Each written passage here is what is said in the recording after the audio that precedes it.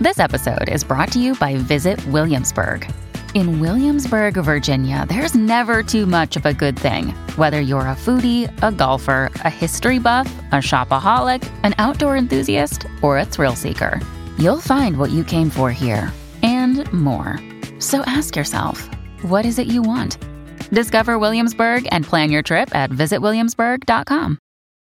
When you need mealtime inspiration, it's worth shopping Kroger, where you'll find over 30,000 mouth-watering choices that excite your inner foodie. And no matter what tasty choice you make, you'll enjoy our everyday low prices, plus extra ways to save, like digital coupons worth over $600 each week. You can also save up to $1 off per gallon at the pump with fuel points. More savings and more inspiring flavors make shopping Kroger worth it every time. Kroger, fresh for everyone. Fuel restrictions apply. You're listening to this week's excerpt from the Dear Prudence podcast. To get the full-length members-only version every week, join Slate Plus at slate.com/prudypod. Dear Prudence. Dear Prudence. Dear Prudence. Dear Prudence. Dear Prudence. Dear Prudence. Dear Prudy, do you think that I should contact him again? Help. Help. Thanks. Thanks. Thank you.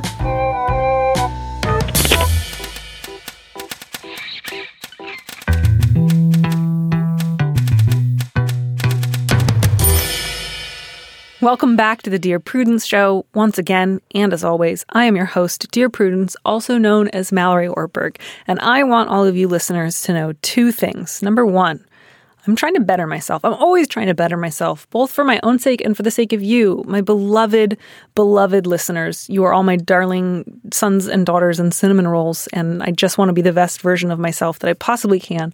So to that end, have been trying to cure myself of the habit of saying to somebody else, I'm on my way, when what I mean is, I'm looking forward to seeing you.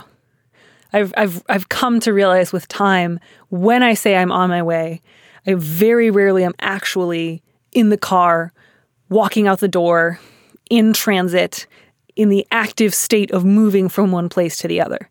I am usually stepping out of the shower, or thinking about putting on shoes, or hastily eating a spoonful of peanut butter because I realized that I am too hungry to wait in line for whatever we're about to do. And it's not because I like to lie to my friends. It's not because I don't care about them. I genuinely think the condition of being on my way is led by wanting to be there soon. I always think that it's going to take me 5 minutes to get wherever I'm going. Every time I come to the studio to record, I am shocked that it takes me 25 minutes to go, 9 miles through Berkeley traffic. Every time I leave my house, I think today's the day everything takes 5 minutes. And at the ripe old age of 30, I'm starting to realize that might actually not be the case. So I am trying now to either save I'm on my way for when I'm actually getting into the car, by the way, not texting while I'm driving. I wouldn't do that to any of you. Or to say, I just got out of the shower. I have every intention of leaving shortly. So I'm trying. I'm doing my best. I don't want to lie to any of you. The other thing is that our guest this week is one of my favorite people, one of the many people who have become a beloved and intricate part of my personal life after meeting online because we liked talking about the same things on Twitter. My guest is Alyssa Furukawa, who is a bro from Philadelphia who enjoys powerlifting and knitting. That is exactly the biography that I was given to read, and that is exactly what I'm reading to all of you now. Alyssa, hi, hello, welcome. Hi. Are you too optimistic about the matters of time and space? Yeah. Or are you somebody who is always on time and never says that they're on their way when they're, in fact, No, I've never been on time in my life, actually. I was born 15 days late, and my mom has held that over my head since. But also, I set expectations real low. So, have you found, as you have grown, that there has been anything that's helped you with that? Or are you just sort of resigned to, I am a person who is generally late. I try to warn people as best I can, and then the rest is in the hands of God?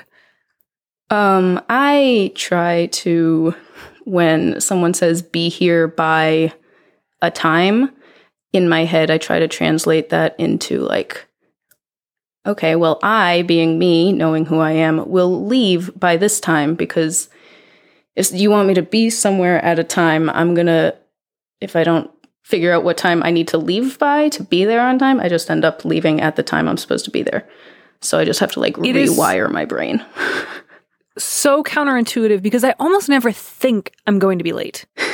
And I think maybe for people who don't struggle with lateness, they think people like us just don't care or don't think about it. I almost never leave the house thinking I'm about to be late. I almost always leave the house thinking I have given myself just the right amount of time. I'll probably even be there a minute or two early, which is the earliest a person can possibly be. This is great. And it's only as my plan unfolds that I start to realize how bad it is. So every time that I'm actually on time to something, I have left the house at what feels to me like an irrationally early hour. Like, this is so weird. I'm going to have to bring a book or something. Like, I don't know what I'll do to entertain myself during the many, many, many minutes of waiting that lie ahead. And then I end up getting there just on time. And I'm like, how? I do that a lot too. Through a wormhole. So it's hard. I'm trying. I'm trying is what I'm trying to say. Yes. And I think I am probably not as better at it than I want to think that I am. But it is what it is. You and I are both here now. We did it. Yeah. In this moment. We did it. You and I have achieved it. Why don't we start fixing the problems of the world one letter at a time? Sound good? Yeah. Let's do it. All right. Our very first letter. The subject line is to tell or not to tell. Dear Prudence, I'm a pansexual woman in my early 30s, and I'm having trouble deciding whether to come out to my family. My friends know, my husband knows, even my coworkers know. I grew up hearing a lot of homophobic comments like, we won't buy Levi's anymore. They support gay marriage. I won't vote for that candidate. They stand for gay rights. The Bible says it's a choice. And the worst one being, burn them, kill them all. That last one was said by my grandmother. I wouldn't have to tell them, as I'm in a quote-unquote traditional marriage, but part of me wants to stop hiding this part of myself from them. Another part of me wants to scream at them to stop being such ignorant, homophobic jerks.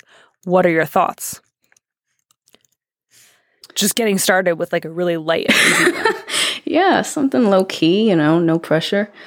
Well, my first thought was that those two things that she said are not mutually exclusive because she can both stop hiding herself from them, as she put it, and also scream at them to stop being such ignorant, homophobic jerks.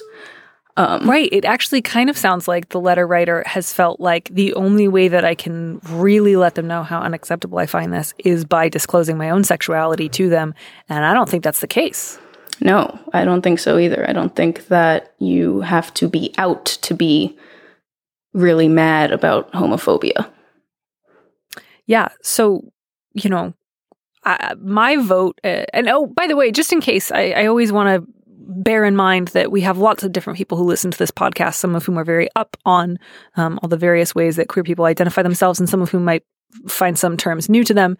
This letter writer describes herself as pansexual, and pansexual is a word that sometimes people use to describe their own sexuality, in the sense that basically just all they're trying to communicate is that they don't have any limitations in regard to like biological sex, gender identity.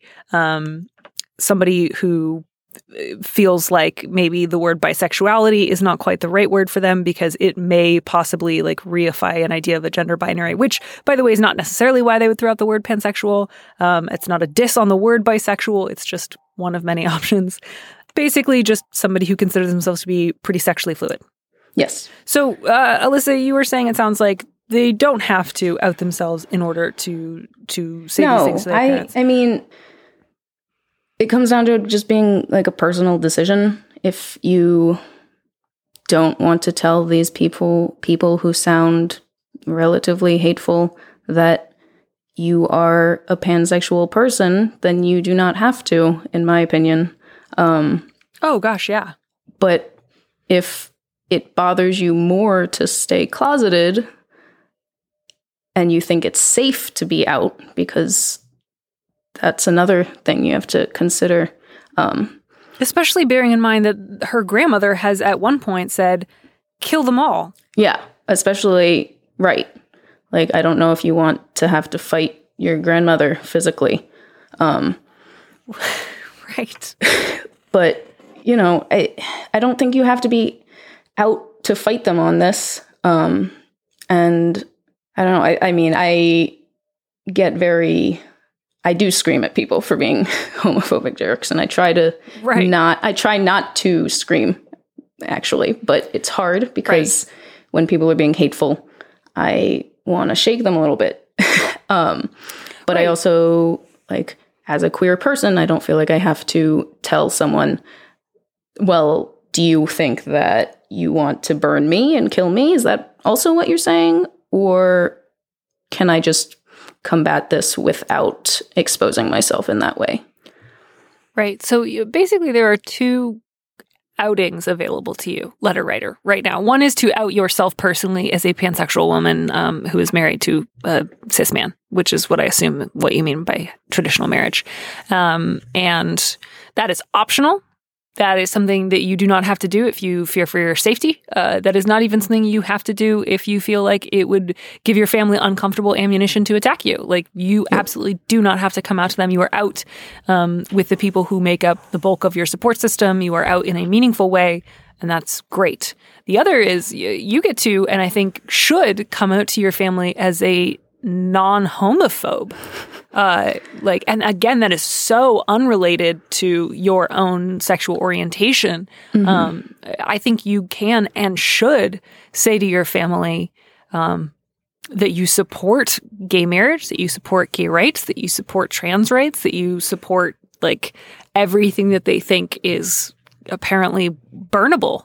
And you can and should do that right now. You don't have to scream, but you can absolutely bring it up and just say, like, this is important information you should have about me. I support LGBT people, and I don't think we should burn gay people.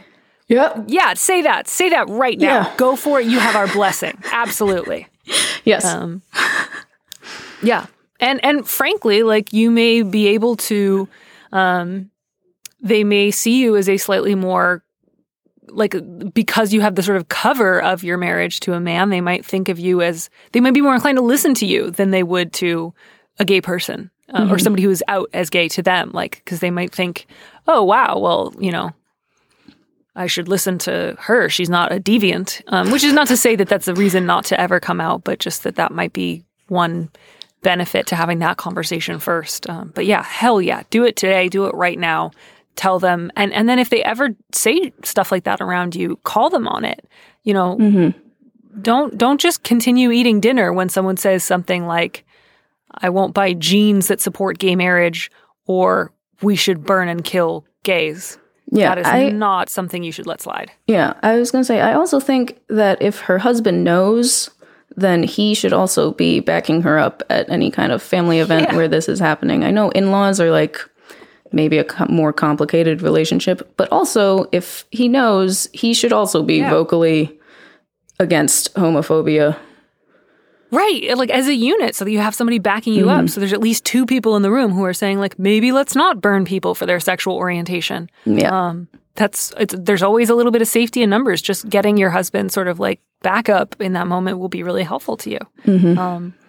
And please feel free to limit a lot of the time you spend with your family if they. Oh yeah, you do not have to see those people if you can avoid it, in my opinion.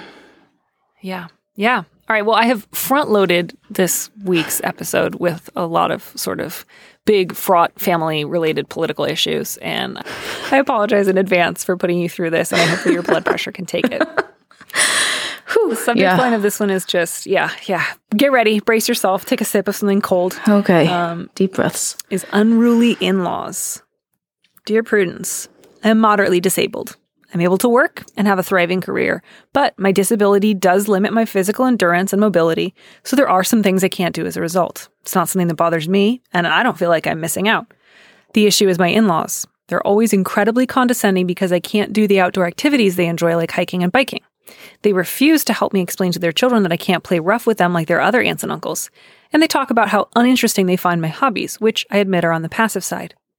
My husband has no issue with my limitations. I was like this before we met, and we're very happy with our less than fast-paced lifestyle.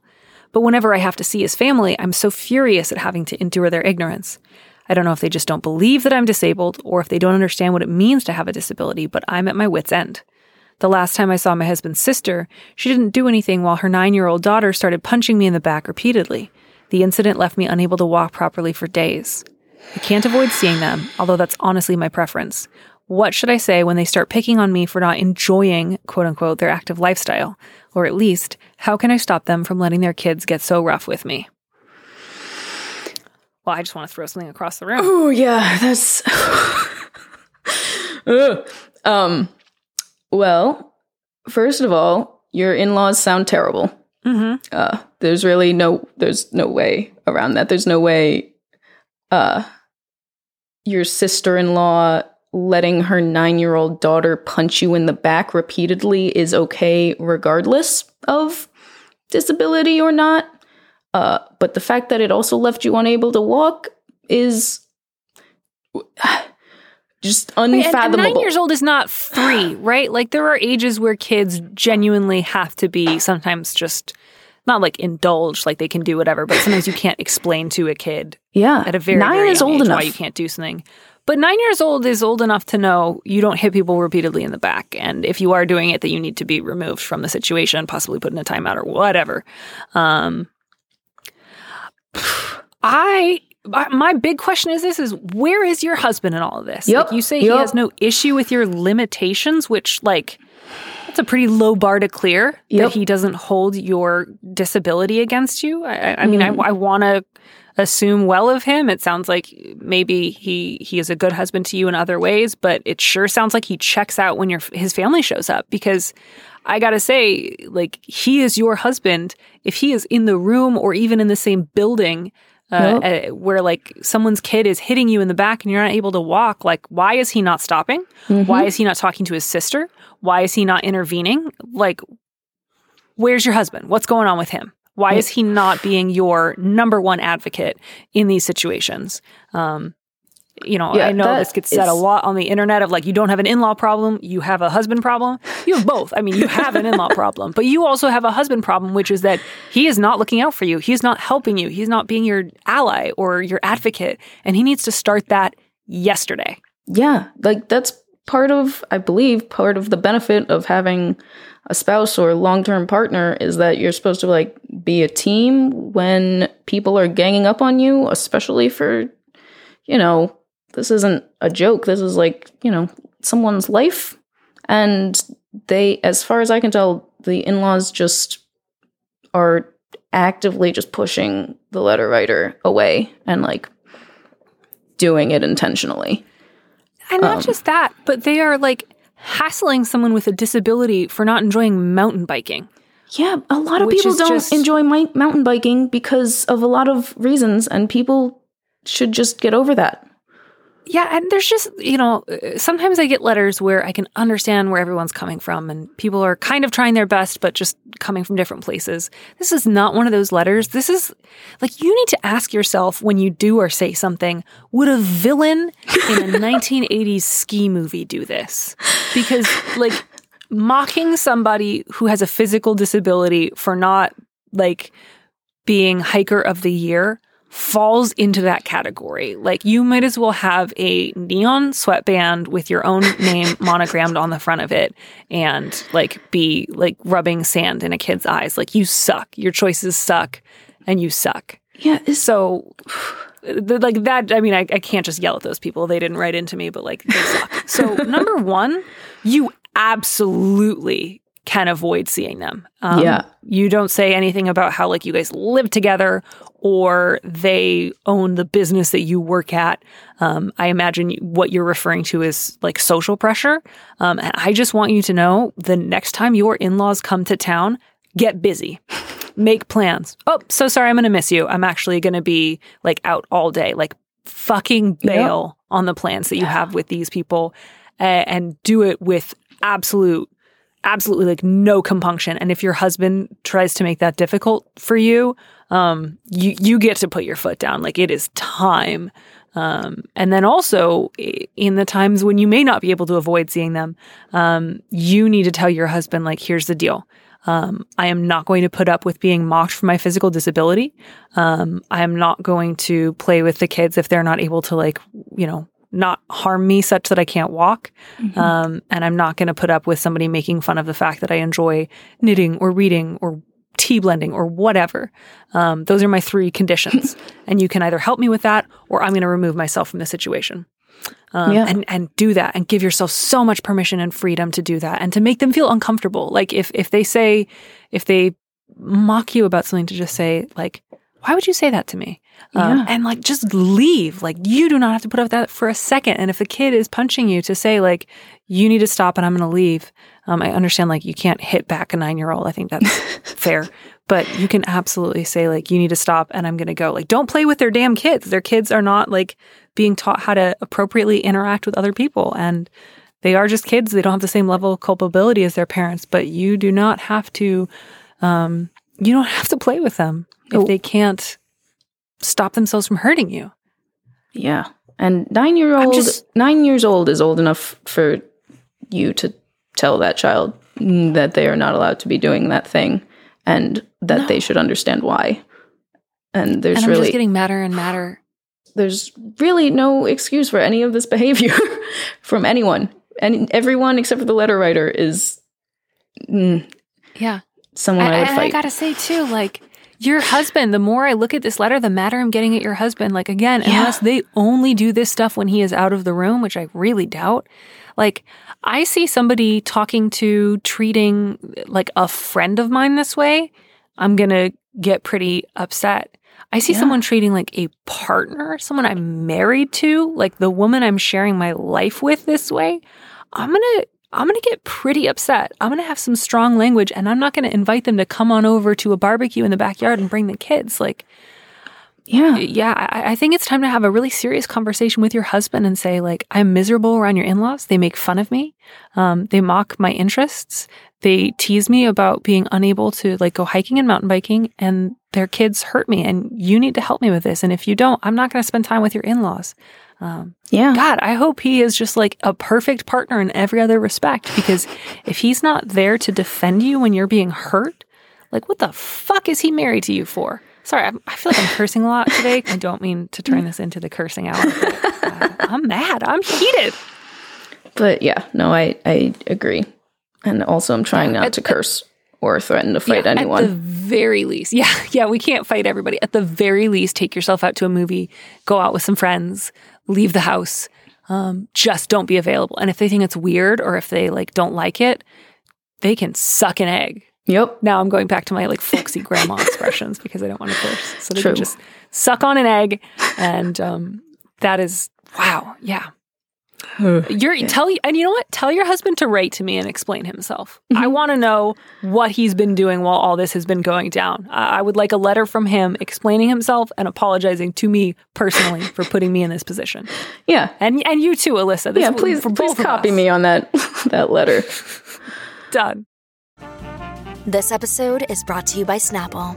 Welcome to the Snapple Market Auditory Experience. Close your eyes. Imagine you're walking into your neighborhood store. You make your way to the back and reach for your favorite Snapple flavor. You can't wait.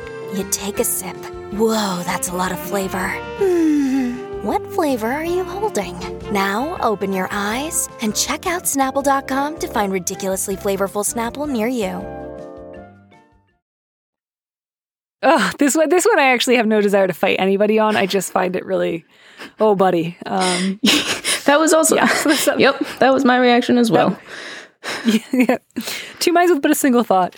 That's us. So the subject of this one is just take a chance.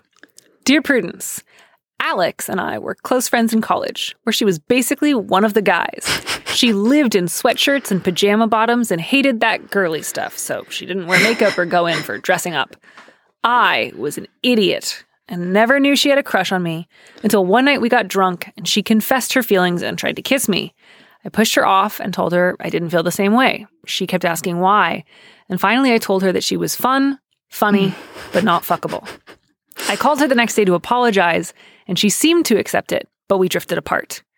Now I have moved back to her town with a different career and an ex-wife. I have reconnected with a lot of my old friends, including Alex. She looks amazing. She's the total package, but still the same old Alex. We do hang out and see each other, but it is strictly platonic right now. Neither of us are dating, and I want to ask Alex out, but I also don't want to screw up our friendship. At the same time, I don't think it's fair that one drunken mistake I made at 20 should ruin the rest of my life. Most of all, I don't want to hurt Alex. Dating her would be awesome, but not if it brings up bad memories. Other than that phone call, we've never talked about that night. Should I ask her out or continue to ignore it? So 2 things, one of which is it took me a few minutes to realize that I think the letter writer was just saying I moved back to this town after having like gone through a career change and having gotten married and divorced. It kind of made it sound like he had moved to town like with his ex-wife in like the back of a van. Like, well, I had to bring her with me. You know, once you divorce someone, you have to take them to the next town you move to. So I just thought that was a great little detail. The other one is, I don't think it's fair that one drunken mistake I made at 20 should ruin the rest of my life. As if, like, not getting to date Alex would ruin your life. Like, yeah, no. Probably not, guy. Like, you'll probably be able to, like, I don't know. Food won't always turn to ashes in your mouth. The sun won't be as darkness in the sky. Like, you're going to be all right. Yeah. Also, it doesn't really sound like he's addressed any of the things that made him kind of a dick at 20. Oh, no, I think 100% he thinks the problem has been solved. Yeah. Alex is now fuckable, so problem sorted. My only issue is, does she remember what I said?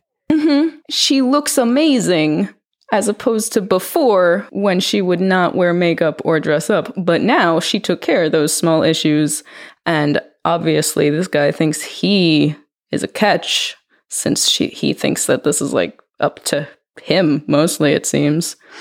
And yeah, Alex, if you're out there, do not date this guy, in my opinion. But I think you should not ask her out, and I think you should ignore it and just leave Alex alone. So yeah, I think that that's certainly not going to harm anyone if that is the route that he takes. Let's play a game where we imagine what are the possible outcomes, right? Okay, so let's play. At least, letter writer, you like called her the next day to apologize. That's good, right? Like you realized within 24 hours that was a pretty lousy way to tell somebody I don't return their feelings. Because like you're not a bad person if you like girly girls. Mm-hmm. That was not wrong. It was not wrong of you to find her less attractive when she was more of a tomboy and to be attracted to her when she is more overtly feminine in appearance. That in itself, that's not an issue.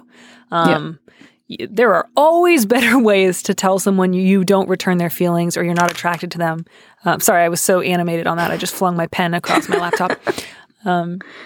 Than saying, you're this, but you're not fuckable. Like you could go your whole life without saying that to somebody. You never have to say to someone you're not fuckable. A-of-all, because pretty much everybody is fuckable to somebody. Like, you didn't just say I'm not attracted to you or I don't feel the same way. You said, Alex, you're not fuckable. Like, no one would want, a kind of tomboyish college girl who wears a lot of sweatshirts, which like incorrect. I gotta tell you, that's man, just not true. A lot of people are very into that aesthetic. Can confirm. My college girlfriend was a lot like that, and I don't want to get excessively personal, but rest assured, I never felt the need to tell her she was not fuckable. That's good. Yeah, so just like to just remind you of like why that was such a lousy thing to do. So she probably remembers it. I don't think she's forgotten. That said, she seems like she enjoys your company now. It seems like she is at least somewhat inclined to put that in the past as like a youthful mistake. It doesn't seem like she's still really angry with you about it, although, we don't know that for sure. So now the question is, both, are you interested in running the risk of reopening that wound by asking her out? And B of all, like, what's changed for you?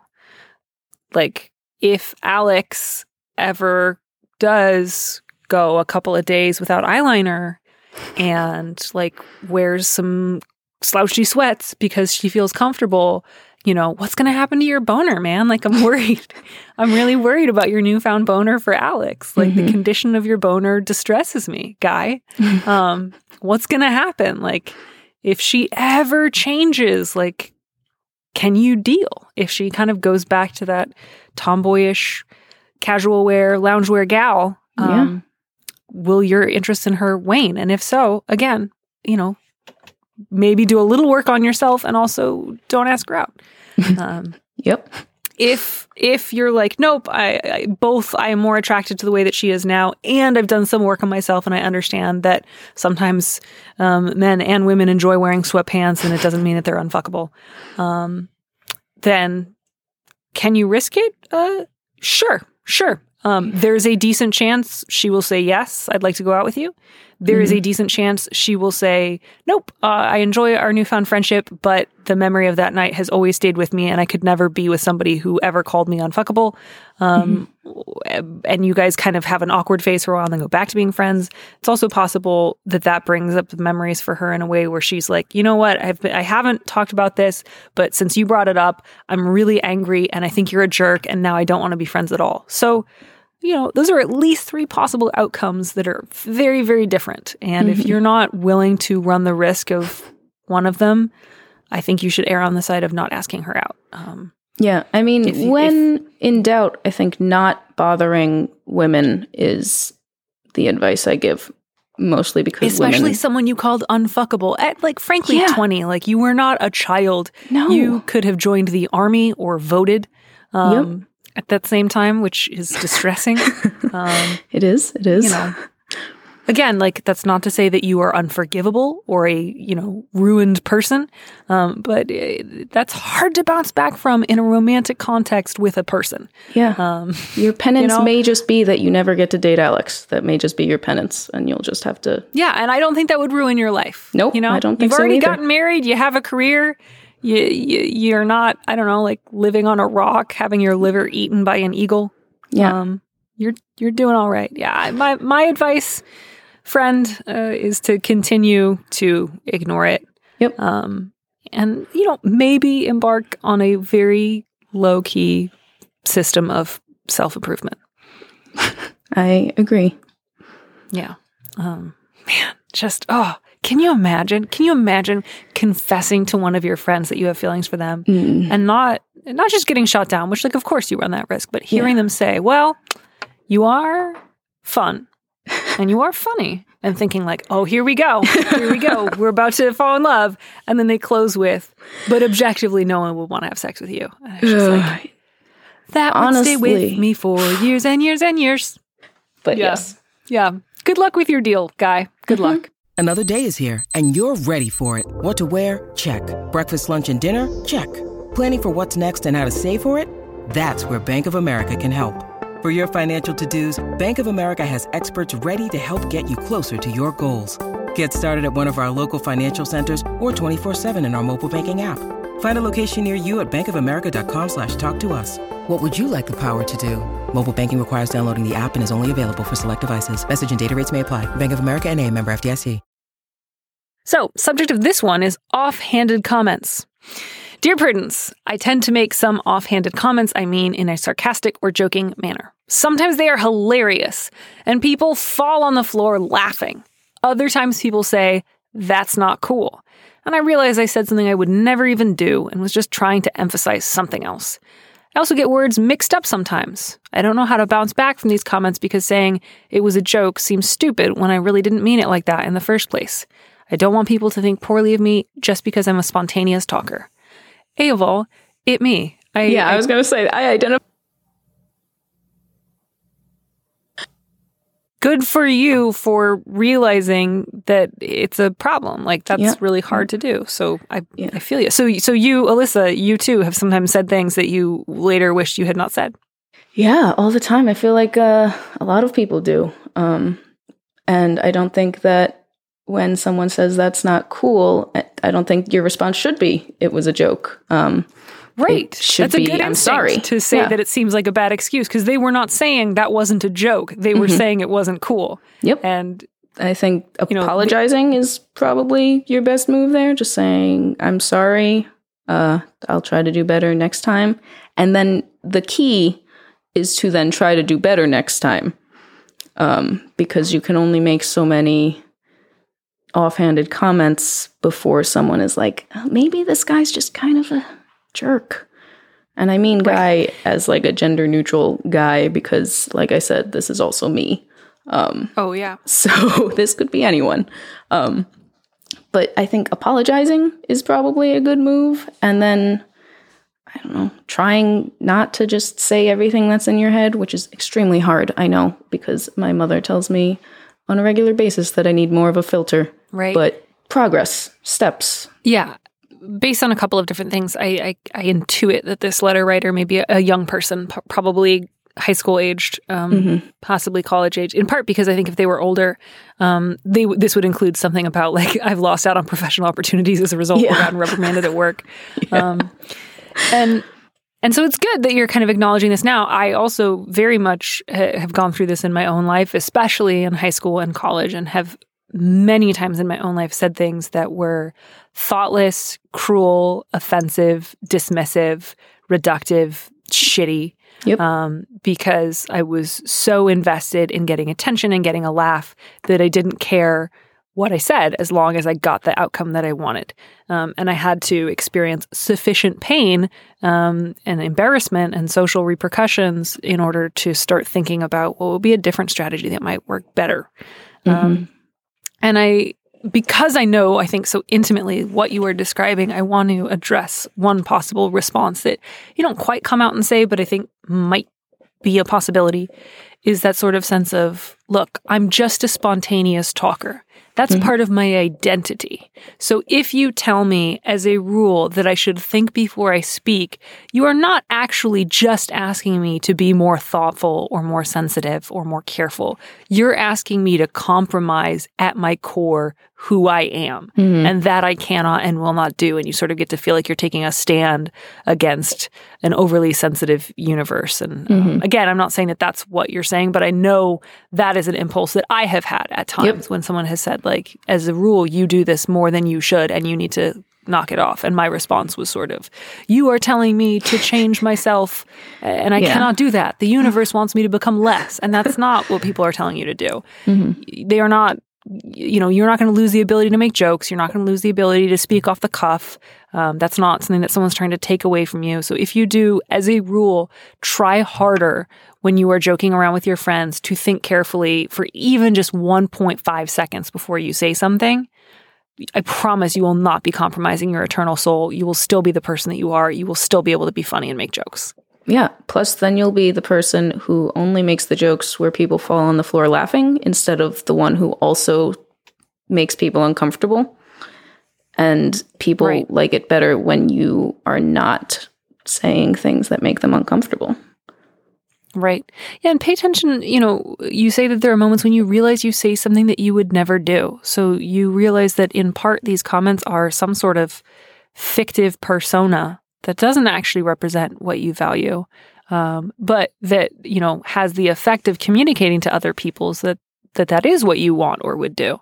So to ask yourself in general, like, how do I want to be known and understood? In the context of the kind of jokes that I make, because all of us would like to be defined only by our best and noblest moments and to have everything we say as a joke be written off as it was just a joke. And something can absolutely be a joke, but things are rarely just a joke, which again is not to say that anything lighthearted must always be like investigated and scrutinized, but something can both be a joke and cruel. It can be both something that you don't truly believe that you mean and something that hurts something else. So the fact that you said it lightly or didn't really think through whether or not you meant it does not mean that you get to tell other people that they shouldn't judge you by it. Because if they do, they're just going based off what you're showing them. Yep. Oh, I'm having such like horror flashbacks to like high school and like showing up and having a friend be like, hey, we actually need to talk about what you said yesterday. And just that moment of, oh no, I did it again, didn't I? Yeah. I mean, high school, I feel like that's still, even when I was on Twitter, so only in the last, since college, I guess, I've said things where someone's like, are you sure? And I've said, no, you're right. You're correct. Yep. I'm not sure. Yep. That was wrong. Yeah. And it's, feedback from people who I trust and are, who care enough to say like, hey, I think you're better than that thing that you said, have made me better than that thing that I've said in the past. Yeah, so I would say 2 things for you, letter writer, in terms of what you can do moving forward. You say you don't know how to bounce back from those comments. Don't bounce back. I mean, obviously you want to recover. You don't want the rest of the day or your time together with those people spent like defined by the thing you said that you wish you hadn't said. But bouncing should not be the sort of motion you're going for after you say something that hurt somebody else or that was unkind or cruel. You should actually stop and apologize and like take a $5, like take a minute, like think about what you said and how it might have affected people, like sit the next round of jokes out. That's okay. Like bouncing is not something you need to worry about right now. You just took a fall and you should be icing it, I'm going to stop this extended metaphor because I think it's about to get weird. But don't try to bounce. You don't need to bounce. You will be able to joke again. Yep. And then it is a good impulse to say like that seeing it was a joke seems stupid. So I think you should just go with, you're right. It's not cool. I'm sorry. I won't do that again. Yep. That will be really helpful, and that will at least show to people that you are working on not pursuing kind of your worst impulses. Yes. And then if you say that you don't want people to think poorly of me because I'm a spontaneous talker, divorce the idea of yourself as a spontaneous and exciting person from the fact that you often say things that other people respond to with suspicion and condemnation. Those are 2 unrelated things. The parts of you that are spontaneous, vivacious, overflowing, affectionate, exciting, fun, vibrant, and the part of you that sometimes says things that stop people in their tracks and say, wow, that's not okay. Not the same guy. And again, that's a gender neutral guy. That guy lives within me as well. Those are 2 very separate people. And if you spend a little more time with your friends, and even if you have 1 or 2 close friends that you can say, hey, I feel like I sometimes get feedback about saying things that really offend or upset or hurt other people. And I'm trying to work on that. Do you have any suggestions, or do you notice that in me? Or do you find that it seems to come up around a particular topic more often than others? To ask for that sort of like loving, critical help from your friends is why you have friends.